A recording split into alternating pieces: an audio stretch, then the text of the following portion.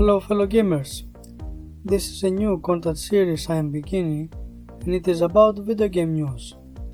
The video games industry becomes more and more interesting by the day and not in the good way. Seriously, those people amaze me how they manage to create so much bad press.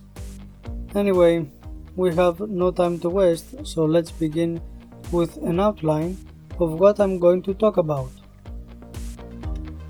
First subject: banning players for toxic behavior. Second, Bethesda bans players for reporting exploits. Third, people misunderstood Death Stranding. Fourth, Google Stadia is becoming a joke. Fifth, Fortnite player gets banned for life for cheating. First, I will lay down the facts and then I will share my personal opinion for every news story. Okay, let me begin with the first subject: banning players for toxic behavior. The facts: toxic behavior is rampant in online video games. Faceit is a company that wants to end that behavior. So they constructed Minerva, an admin artificial intelligence trained through machine learning to address toxicity in large scale. Now they can punish toxic players without the need for manual intervention from a real person. It has already been implemented with 20% reduction in toxic messages and 10% reduction in all toxic messages across the platform. At first, the player who has toxic behavior is issued a warning, but if the player will not correct his or her behavior within a short period of time, the punishment will be more severe. For now, Minerva was used in CSGO, and within the first 2 months, more than 200 million messages were analyzed and about 7 million messages were toxic, leading to about 90,000 warnings and more or less 20,000 bans. They have introduced SMS verification to prevent accounts flagged for smurfing, boosting, cheating, or general toxicity.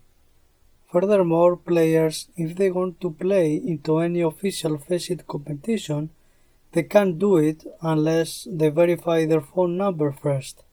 The whole system is experimental, and only time will show if it will be successful or people will actually go wild with frustration. My personal opinion: whoever plays or has played in the past online multiplayer video games knows that toxic behavior is very well established, and it deters some people from playing those games.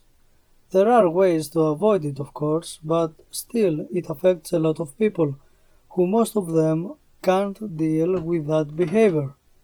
That toxic behavior has deeper psychological reasons and comes from faulty social environment and human interactions. But I won't go into the subject in this video. I don't really know if Faceit has altruistic motives, them trying to correct something wrong, or they just want to attract more gamers to their platform by giving them a safer and less stressful environment leading to higher profits. It will benefit the online gaming bubble, that's for sure, but the real question is, by how much? There are so many issues with the AI implementation to start policing the players. There will be people claiming this is infringement of free speech, but even worse, people will be falsely punished because the AI judged them wrongly. Like there was a whole issue in World of Warcraft where a guild named the Gay Boys had their guild name forcefully changed because some people took offense on the word gay. Gay means something has bright colors or someone is joyous. It doesn't mean homosexual. But because some homosexual people were joyous, therefore gay, the word was used by the close-minded people with their false sense of superiority as a degrading, pejorative, and derogatory insult. There will be a point where we won't be able to use some words because some people don't like them. Words that do not have an offensive meaning. And let's not kid ourselves. If people want to insult and belittle someone, they will find a way to do it. That is certain. What are your thoughts on the subject? Will this Minerva AI help with the toxicity decrease, or it will cause so many more issues? Next subject. Bethesda bans players for reporting exploits. The facts. A group of players and supporters of Fallout 76 found and reported some exploits to Bethesda, including a serious security flaw where passwords were stored in plain text when the players used the exe file to log in to the game. 4 of those players were banned at first, 2 of them got a response from customer support, and only one of them was unbanned, but he is being watched at the moment and threatened with permanent ban if they don't like something he does in the future, without telling him exactly what would be that.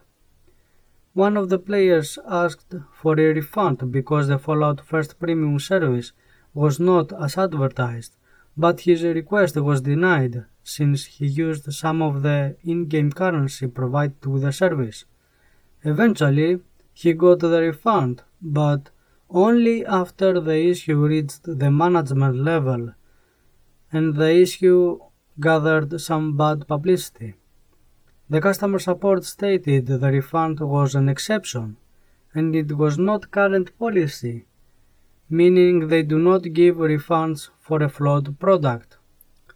Bethesda claims that the player who discovered the weapon exploit, he didn't personally report the exploit and he didn't get rid of all of the items he acquired using the exploit, but someone else reported the exploit. That is, another person of the same exploit hiding group. What are your thoughts on the subject? Should Bethesda punish their fanatic players? I mean, the players doing Bethesda's job. Personal opinion. The whole story is very muddy, and it needs further investigation if someone is really interested to find out the truth. But I know one thing. Fallout 76 is a garbage product, and at least it was launched this way. Bethesda has made some improvements, but still, it isn't the game they promised. 16 times better graphics. Remember that, Todd Howard? Among the rest of the lies you spit out of your mouth? Bethesda wanted a better game than the pile of trash they delivered, but for whatever reason, money, they decided they would launch that garbage. As famously Todd said, it doesn't matter the state of the product at the launch, all it matters is what it can become over time. Great wise words from Todd Howard. Bethesda is making one bad decision after another regarding Fallout 76, and the problem is they don't learn. All they care about is how to milk those players as much as possible. And people have noticed that and they have blacklisted the game. But even then, there are some very loyal fans, or fanatics, of the franchise that they support the game no matter what, and they will defend it regardless the garbage state the game is right now. Those people are even willing to spend dozens of hours of their lives in order to find bugs and exploits so they can have a better experience in the game. They are willing to work for free to fix the broken game Bethesda released, and it seems to be a pattern here. Bethesda releases broken products and the players fix them through mods and various community tools.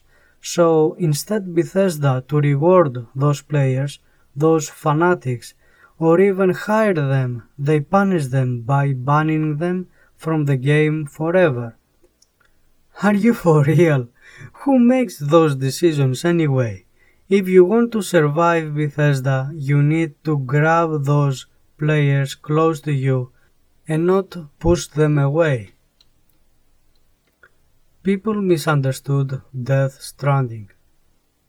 The facts. Hideo Kojima has addressed the mixed critical reception of his latest game, Death Stranding. He stated that US publications are more critical than European and Asian publications, and it is probably because US gamers like more FPS games, and Death Stranding, it is not that. It is something much better. So far Death Stranding is all over the place with so many mixed reviews. Some people call it a masterpiece, others a walking simulator, and others a package delivery simulation. The game is not for everyone. That is clear enough. Personal opinion. I wanted to play this game so bad, although I couldn't understand what it was about, but my number one rule to wait for reviews again has paid off. Death Stranding is a polarizing and controversial game. It has some deep messages, but it doesn't deliver them in a way the players would be captivated. The real story takes too long to unfold, the gameplay has major flaws and exploits. Kojima tried to create something memorable, and he did, but people will remember this game for the wrong reasons.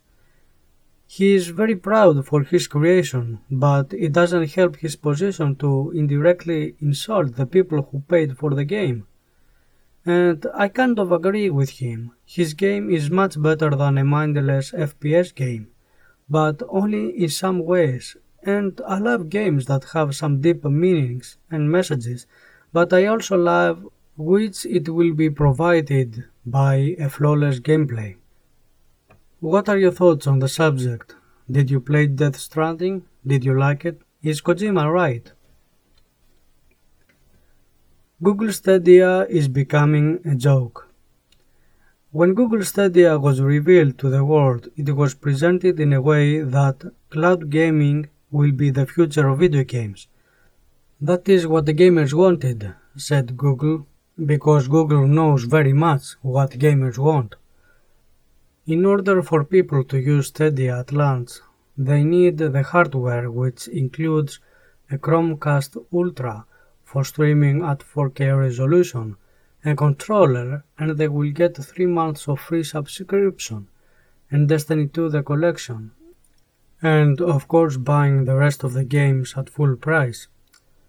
In the future, Stadia will be free for people who want to play at 1080 resolution and only stereo sound, but they will still need the Chromecast and the controller if they want to stream their games on other devices besides their computer. It isn't a subscription service like the movie and TV series streaming services where customers pay a subscription fee and they can watch whatever program is available. Not only that, but the players do not own the games. They can't download them, they can't have them on their hard drives in case they want to play them again in the future, and there aren't any physical products. Once the service stops to exist, all the games they have paid for are gone. In order for the service to work flawlessly, a very fast internet is required, something that the majority of the people on the planet can only dream of. Google promised that upon launching, the service would have available 31 games from 21 different publishers. But the reality is, Stadia launched with only 12 games available, and those are Assassin's Creed Odyssey, Destiny 2 The Collection, Guild, Just Dance 2020, Kine, Mortal Kombat 11, Red Dead Redemption 2, Samurai Showdown, Shadow of the Tomb Raider Definitive Edition, Thumper, Tomb Raider Definitive Edition. Many of those games are years old. Some of them have already been played by the majority of the gamers. Some of them are not even interesting, and others are too resource heavy, like Red Dead Redemption 2, and most people won't be able to play it using their mediocre internet connection. Personal opinion. When Google presented Stadia, they tried to convince people that their service would cost much less than owning a gaming PC. But let me break it down a little bit. Someone in order can stream the game in 4K resolution. He needs to pay for the hardware, pay a subscription fee, pay for the game at full price, although some of the games that I talked about have lower prices on other platforms like Steam. But if you want to play them on Google Stadia, you will pay the full price no matter what. Also, a gamer will need to pay for a very fast and super reliable internet connection in order to play, something which most of the people do not have.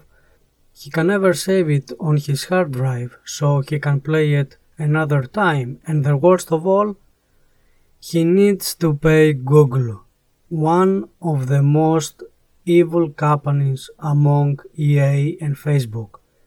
Like seriously now. At some point I thought, playing the devil's advocate, that we cut out the middleman. But when I woke up from my daydream, I realized Google becomes the ultimate middleman. They control everything the gamer needs: the hardware, the service, the game. The gamers cannot play the games unless they pay for all that. You know what? Screw Google consoles. I want to have a custom built PC that I can use for entertainment, communication, work, and games. And of course for whatever else I need. I want the things that I pay for them to have them on my hands and without DRM restrictions. End of story. Stadia was dead to me the moment it was announced. Those poo-poo heads know nothing about gamers. They don't want to give us the future. They just want to control every aspect of gaming and milk the players from every penny they own. What are your thoughts on the subject? Is Stadia something to look forward to? Is it something the players want, and will it change the future of gaming? Fortnite player gets banned for life for cheating. The facts. Popular YouTuber and Fortnite player Jarvis got banned for life for using an aimbot. He did it for entertaining reasons, and it didn't happen at a tournament. The reaction from Epic was immediate, and their decision up until now is irreversible. But people tried to defend him, among them another popular gamer and streamer named Ninja.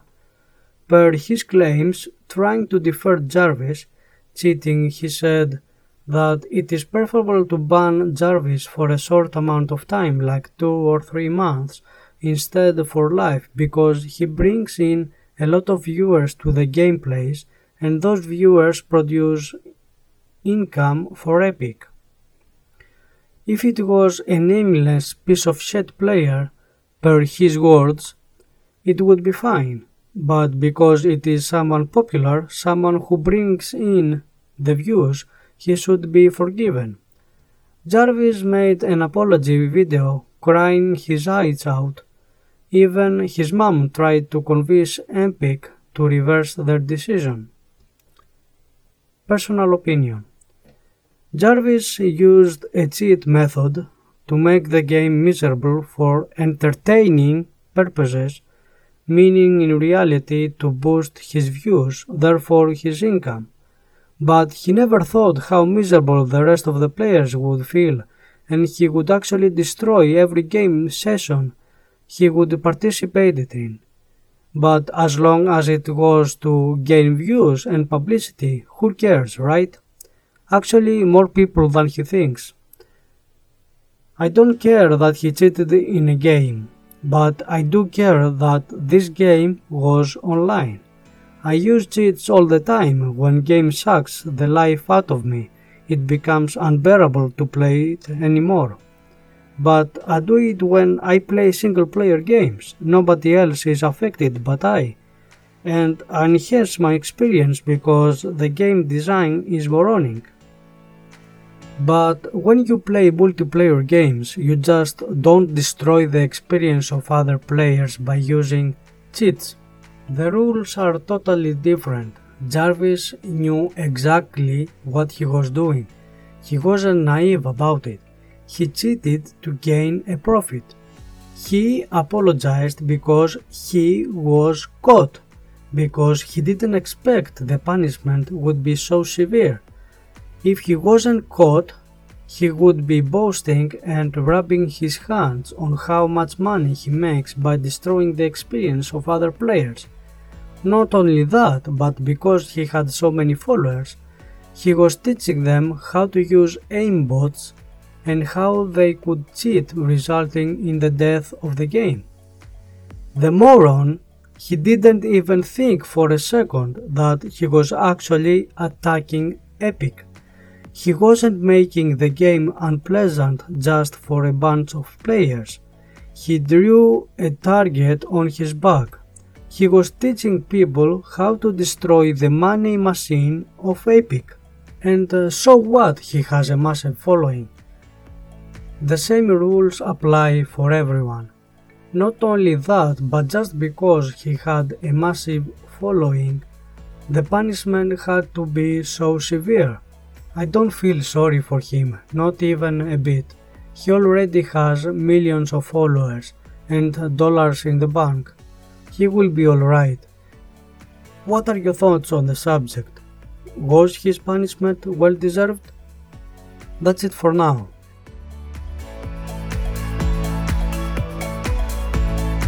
This video was a consolidation of several news stories. I had some catching up to do, and I needed to start from somewhere. The idea is to create a news video the moment the story is available. If you are pleased with the content, share it with your friends. Your support is truly invaluable. Until the next time, stay healthy and play some games.